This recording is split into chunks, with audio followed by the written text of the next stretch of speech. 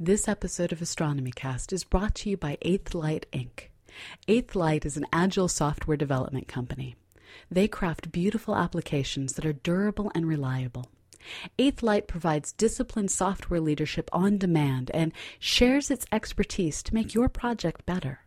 For more information, visit them online at www.eighthlight.com. Just remember, that's www.thedigit8thlight.com.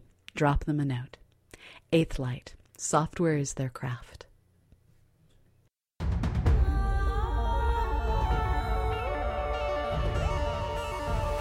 Astronomy Cast, episode 520, Transients, part 2. Welcome to Astronomy Cast, our weekly facts-based journey through the cosmos, where we help you understand not only what we know, but how we know what we know. I'm Fraser, Cain, publisher of Universe Today. With me, as always, is Dr. Pamela Gay, a senior scientist for the Planetary Science Institute and the director of CosmoQuest. Hey, Pamela, how you doing?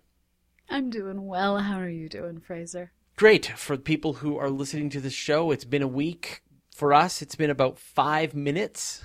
That's because... Not even that long. Not even, since we wrapped up recording our last show to when we're doing this show, because I'm going to be gone next week. And so, in fact, probably when you're listening to this, I will be in Costa Rica with Dr. Paul Sutter. We'll be as part of our Astro Tour as we explore the jungles and beaches and mountains and volcanoes and the dark skies of Costa Rica.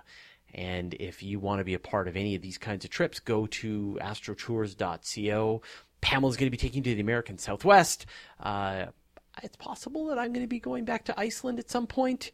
So there's a lot of really interesting trips coming up. So check it out. And I hope to see you in Tucson and Vegas. Excellent.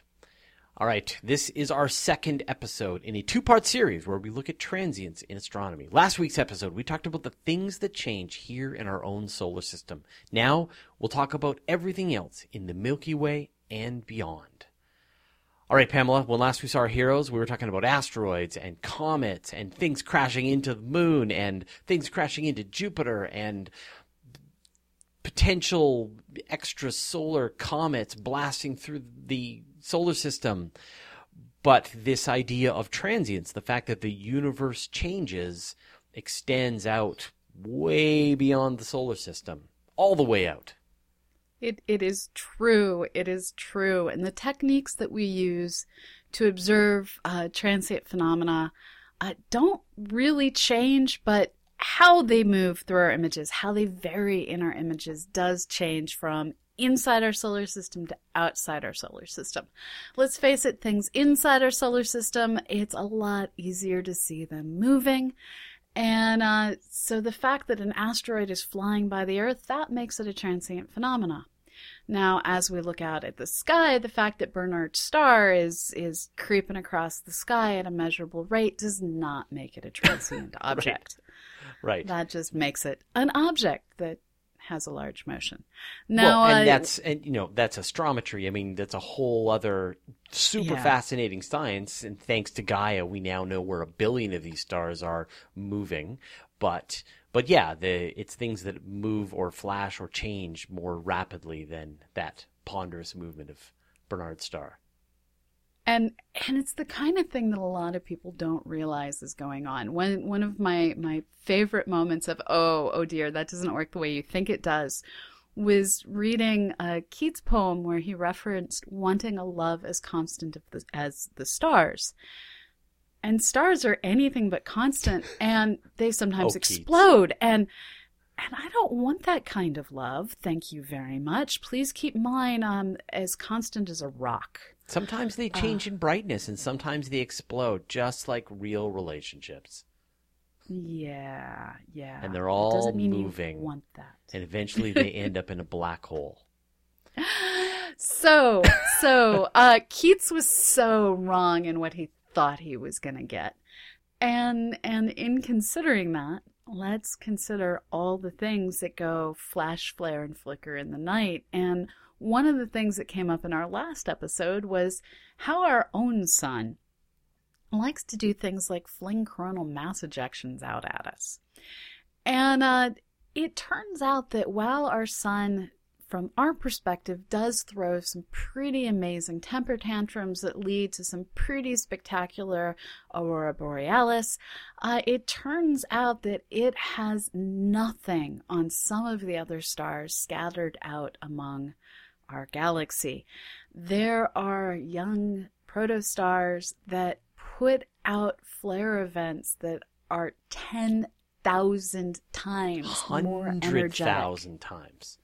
Some of the flare stars can go 100,000 times brighter than the most powerful flares that our sun throws out. Tiny little red dwarf stars. It's crazy.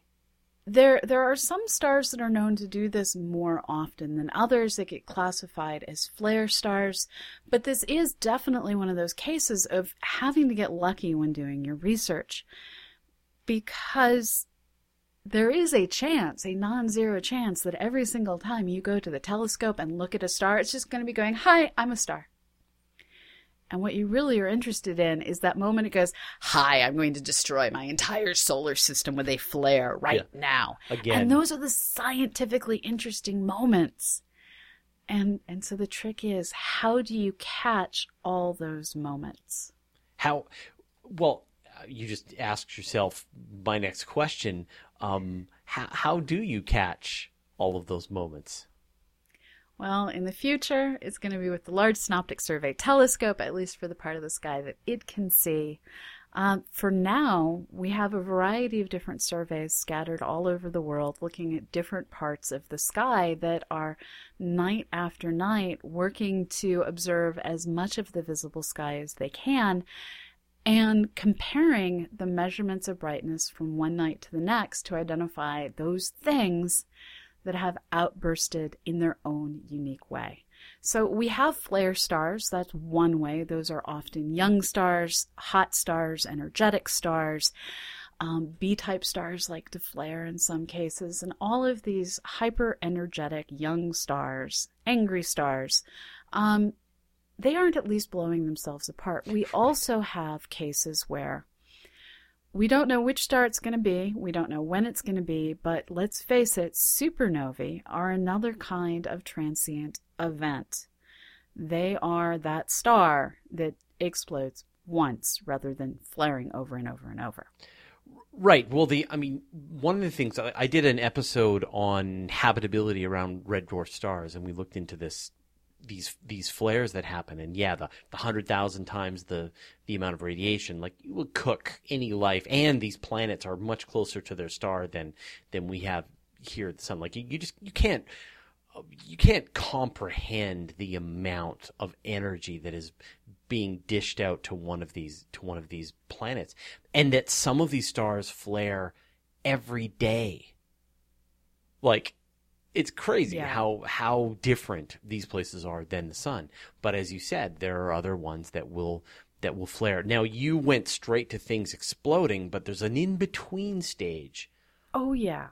Well, there's lots of in-between stages. Lots of in-between stages. So, why don't we talk about novae first, and then we'll go full supernovae next. Okay. So we have basically the life and death of stars is one of change.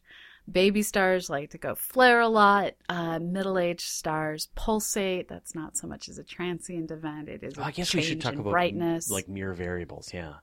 Yeah. So we have all the pulsating variables, the Cepheids, the RR-Lares, the Mira variables. We have the random... I'm going to stop you, because what's actually happening with some of those different kinds of variable stars is mind-blowing. Like, if you could actually see them up close, what's actually happening to these stars is just tremendous. So instead of just like naming them like it's some kind of library catalog, can you just take a second and talk about, we did a whole episode on those variable stars, but just to give people the sense of some of the most dramatic versions of this. So stars are very carefully balanced between gravity trying to collapse them in and light trying to push out and expand them. And a star like our own sun is, for the most part, nice and completely stable in radius. It has various harmonics built up on its surface, various sound waves are moving through its outer atmosphere, and so it has these little small-scale pulsations from place to place. No big deal. It's a star. It's doing a star-like thing.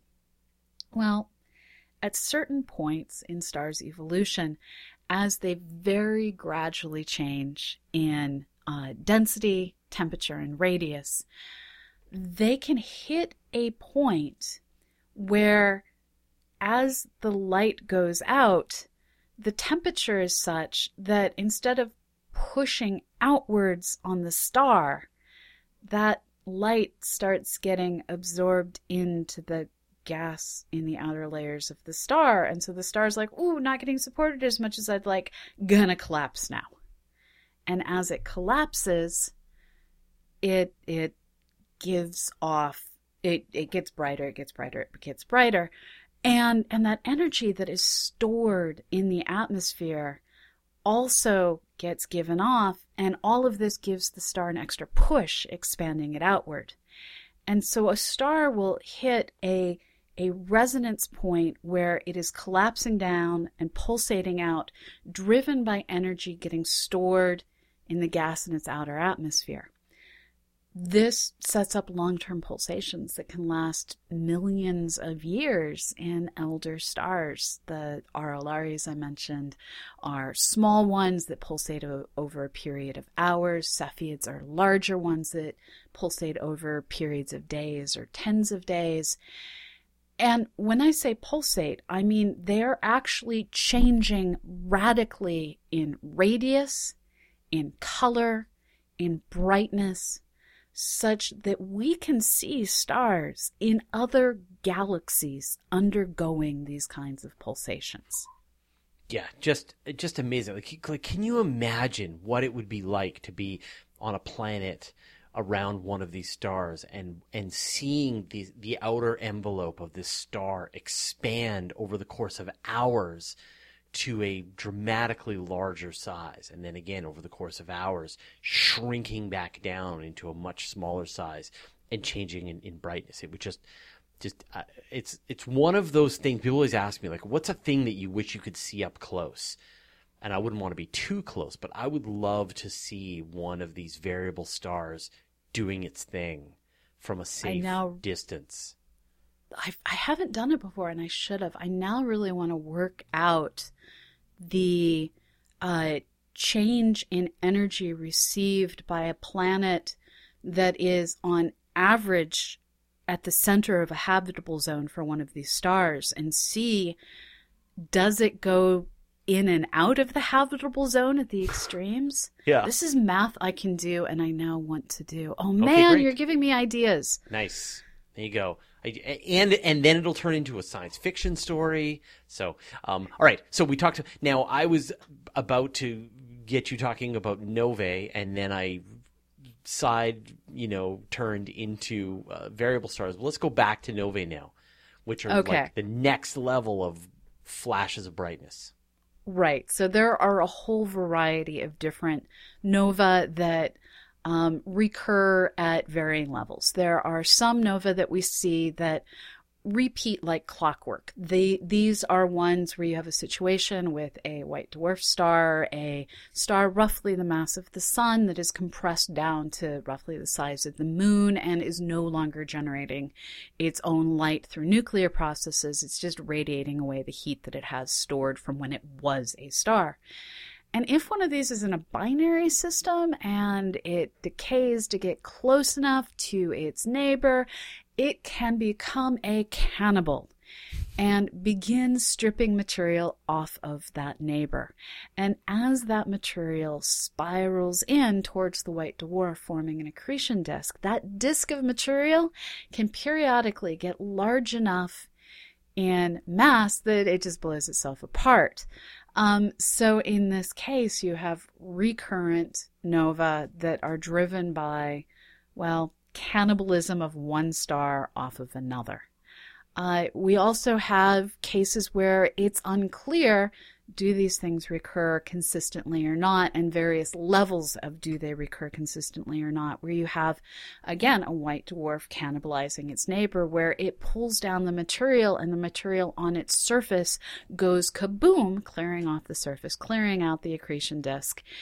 It's a little bit more violent, and each of these kinds of situations has distinct spectra, has distinct patterns. You can actually look at some of these stars from night to night and see the variations in brightness as that hot disk of material moves around and is viewed at different viewing angles. These are fascinating systems that change in brightness because they are binary stars, because there is this hot disk giving off its own light, because this disk may explode occasionally, and because stuff that lands on the surface of the star may explode occasionally. There is a lot of explodiness going on in this system that finds all sorts of different ways to have transient light in the sky.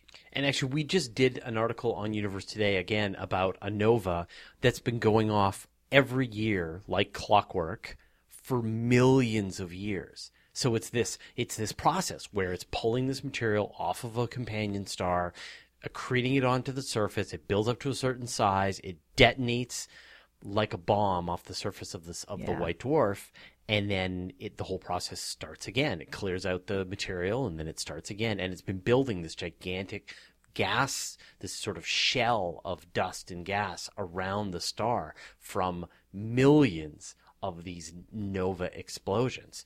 But for each one of these white dwarfs, there will be the final explosion. So that material funneling down onto the surface of the star doesn't always get politely cleared off through explosions. Sometimes it just gradually builds up and builds up and builds up until the total mass of the white dwarf exceeds essentially the supporting power of the electron degenerate pressure that is holding the star together. So in these systems, it's not light pushing out and gravity pushing in that is supporting the star so that it doesn't collapse down into a black hole. Instead, it's all of the electrons in the atoms of the white dwarf that are going, "Don't come near me." And it's the electron it's the electron degeneracy pressure of all of these electrons trying to abide by the Pauli exclusion principle and all maintaining their own energy levels, spin up, spin down, not going to break any rules. Well, at a certain point, they just don't have the capacity to push one another apart and through this electron degeneracy pressure support the star any longer. And when that electron degeneracy pressure gets overwhelmed, everything goes kaboom. And this is when you get a type 1a supernova. And this is just one example of a supernova. There's the ones where you have a big, young, hot star. And of course, we've done whole episodes of this, and they detonate, or they are left with a black hole, or they're left with a neutron star. And each one tells a story that astronomers can use to understand what came before.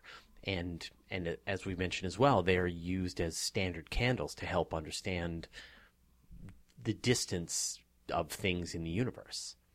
And these two different objects, supernova and asteroids discussed in the last episode, are really the two main justifications for all these global surveys that are going on of the sky, where we're trying really hard to understand what is the future of our universe. Will we die by fire or ice or great rip? And I don't even know how to consider that. And that future evolution of space-time is going to be defined by understanding the rate at which our universe has been expanding since the earliest days, which we see through supernovae. Now, the other thing is, how is the Earth going to live and die? And hopefully death by rock is not our definitive future. And the way we prevent ourselves by going the way of the dinosaurs is by finding any rock that is potentially going to hit us. So when we go surveying for transient objects, when we build all of these different telescopes designed to find transient after transient after transient, our justifications are measuring the future of the universe and preventing death of the planet Earth. But all this other science is like free extras. So I have science for you, I have science for you, I have science for me in the form of all of these Cepheid variables. And fundamentally, even the Kepler telescope with its planet hunting capacity was a transient searching telescope where it was looking for the changes in brightness due to planets passing in front of the stars. And that's where I was going to go next, right? We talked about, in the previous episode, we talked about this idea that we can observe stars and watch occultations as an asteroid passes in front. The universe is a really big place, and things pass in front of other things all the time in ways that are really amazing and teach us a bunch of really interesting stuff about the universe. So can you talk just a bit about the transit method of transients? So in this case, we have a distant system that has its own planets, its own asteroid belt, its own disk of material. We've seen examples of all of these kinds of phenomena. And that distant solar system stuff passes in front of the star that it calls its home star and blocks out some of that star's light. And we can learn about what is doing the blocking by how that transit occurs. And we can, by measuring the star's motion in and out of the plane of the galaxy, by measuring how it gets Doppler shifted is the scientific way of saying it, we can measure how much mass is in that material. And we can start to get really cool and detailed measurements of distant solar systems that start to give us more detailed pictures of how normal or abnormal is our own solar system. And it's looking like we're pretty weird. Right. We thought we were normal. We're not normal. No. But you mentioned, like when we were talking about, for example, when you watch an asteroid pass in front of a star and dim the star, depending on where you are on Earth, you can learn different characteristics about the asteroid. You can learn whether it has a moon, whether it has a ring, whether it has an atmosphere. There are all these really interesting things. So what can you learn about the object that is passing in front of the star, and what happens when a star, actually we'll get to that in a second, but like when stars pass in front of other stars? So with planets, disks passing in front of their home stars, the two basic pieces of information that you can get at if you have like a nice discrete planet is what is the planet's radius, what is its distance from its home star, and what is its mass. Now, for these three things to all happen, you need to have a planet that eclipses its star, passes right in front of it, allowing us to measure how long it takes to get in front of the star, how long it takes to get out from in front of the star. That gets us its radius. We need to be able to see this multiple times. That gets us its period of motion. And if we can measure the Doppler shifting that's going on, how that planet is in turn using its gravity to move the star that it's going around, that will give us its mass. So we can get pretty detailed understandings. Now, one of the other weird things that happens is there are examples out there of disks of material going around stars that get involved in this whole eclipsing act, leading to some really weird long-term eclipses. Now, these kinds of events don't allow us to measure the mass in that disk, but they do allow us to say, yeah, other stars have dust disks, and even that is pretty cool science. Yeah. And then sort of take that to the next level, right? You can have this situation where the two stars are perfectly lined up so that one acts like a lens to the star that's behind it. And that star that is lensing, you can then learn a tremendous amount about that star or the one that's behind it. This is gravitational microlensing. And so what we're looking at And this was done a lot by the survey projects Macho and Ogle that looked at the large and small Magellanic Clouds and towards the inner spheroid of our own galaxy, and looked to see, do any of those background stars suddenly appear to get brighter because a foreground object has passed in front of it, and that foreground object's gravity bends light that would otherwise never get to our telescope into our telescope, well, into the telescope of everyone in our general direction. So that gravitational bending that gets extra light to us, the observer, that's the gravitational lens part of it. And it tells us where that otherwise hidden material is, and has actually allowed us to see stars that have planets that potentially have moons in places that we don't otherwise have the capacity to be looking for planets. It allows us to go looking for, well, are there rogue Jupiters wandering our not our solar system, wandering our galaxy? Answer appears to be no. What is the number of rogue black holes out there? Can you use black holes to explain dark matter? The answer appears to be no. So these searches for gravitationally lensed nearby stars getting that are lensing background things in either the galactic spheroid in the center, or in the Magellanic Clouds, these events help us find the invisible material that is in our galaxy, and help us realize just what is the diversity of stuff that we don't otherwise get to see. It's gravity making the invisible visible. And the one thing as we start to wind down this episode is we're very familiar with the sorts of things that we can see, and all the things that we've talked about today are all about using phenomena that essentially visible light, the kinds of things that you would see in your normal telescope. But there's a whole bunch of other transient phenomena that exist in other wavelengths, things in the radio waves, things in the X-rays. So can we just talk briefly about that? That once you expand what you're looking at, another whole level of interesting changing objects show up. So this is where you start to get magnetars, neutron stars with extremely strong magnetic fields that periodically rearrange their magnetic fields and give off massive amounts of gamma ray radiation. This is where you start to be able to look at distant actively feeding galaxies like the BL-LAC object and see flickering and flaring in the core of a distant galaxy. This is where you start to get, well, gravitational waves are a transient event, just not one you're going to see using the photometry technique that we've largely talked about today.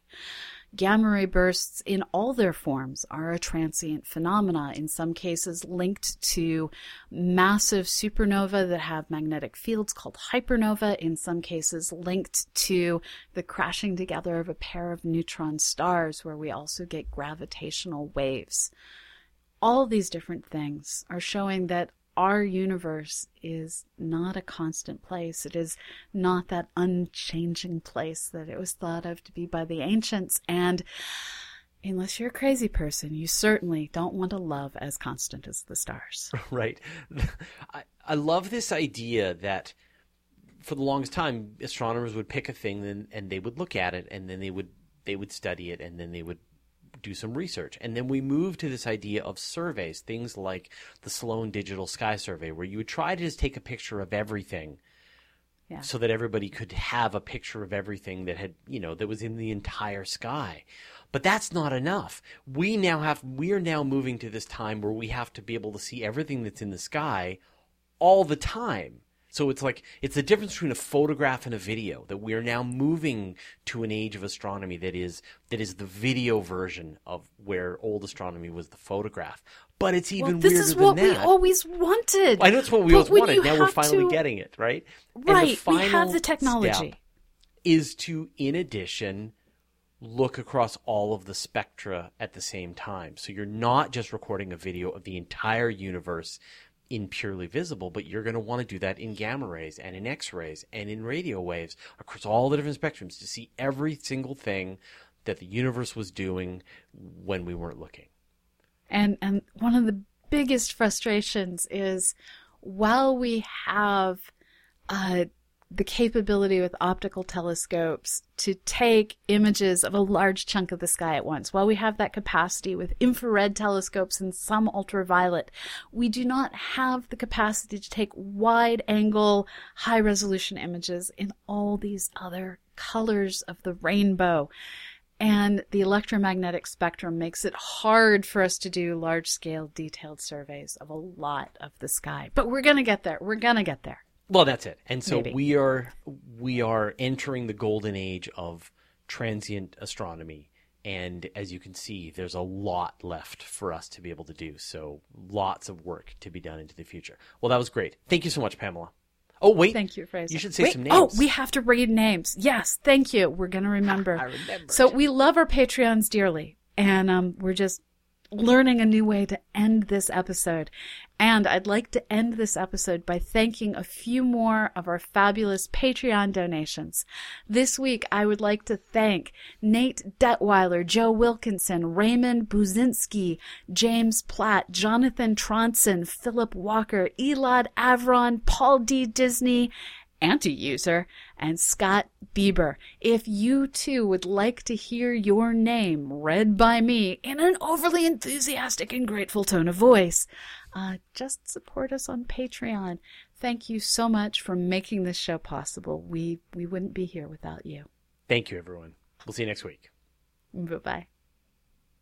Thank you for listening to Astronomy Cast, a nonprofit resource provided by the Planetary Science Institute, Fraser Cain, and Dr. Pamela Gay. You can find show notes and transcripts for every episode at AstronomyCast. You can email us at info@astronomycast.com. Tweet us at AstronomyCast, like us on Facebook, and watch us on YouTube. We record our show live on YouTube every Friday at 3 p.m. Eastern, 12 p.m. Pacific, or 1900 UTC. Our intro music was provided by David Joseph Wesley. The outro music is by Travis Searle, and the show was edited by Susie Murph.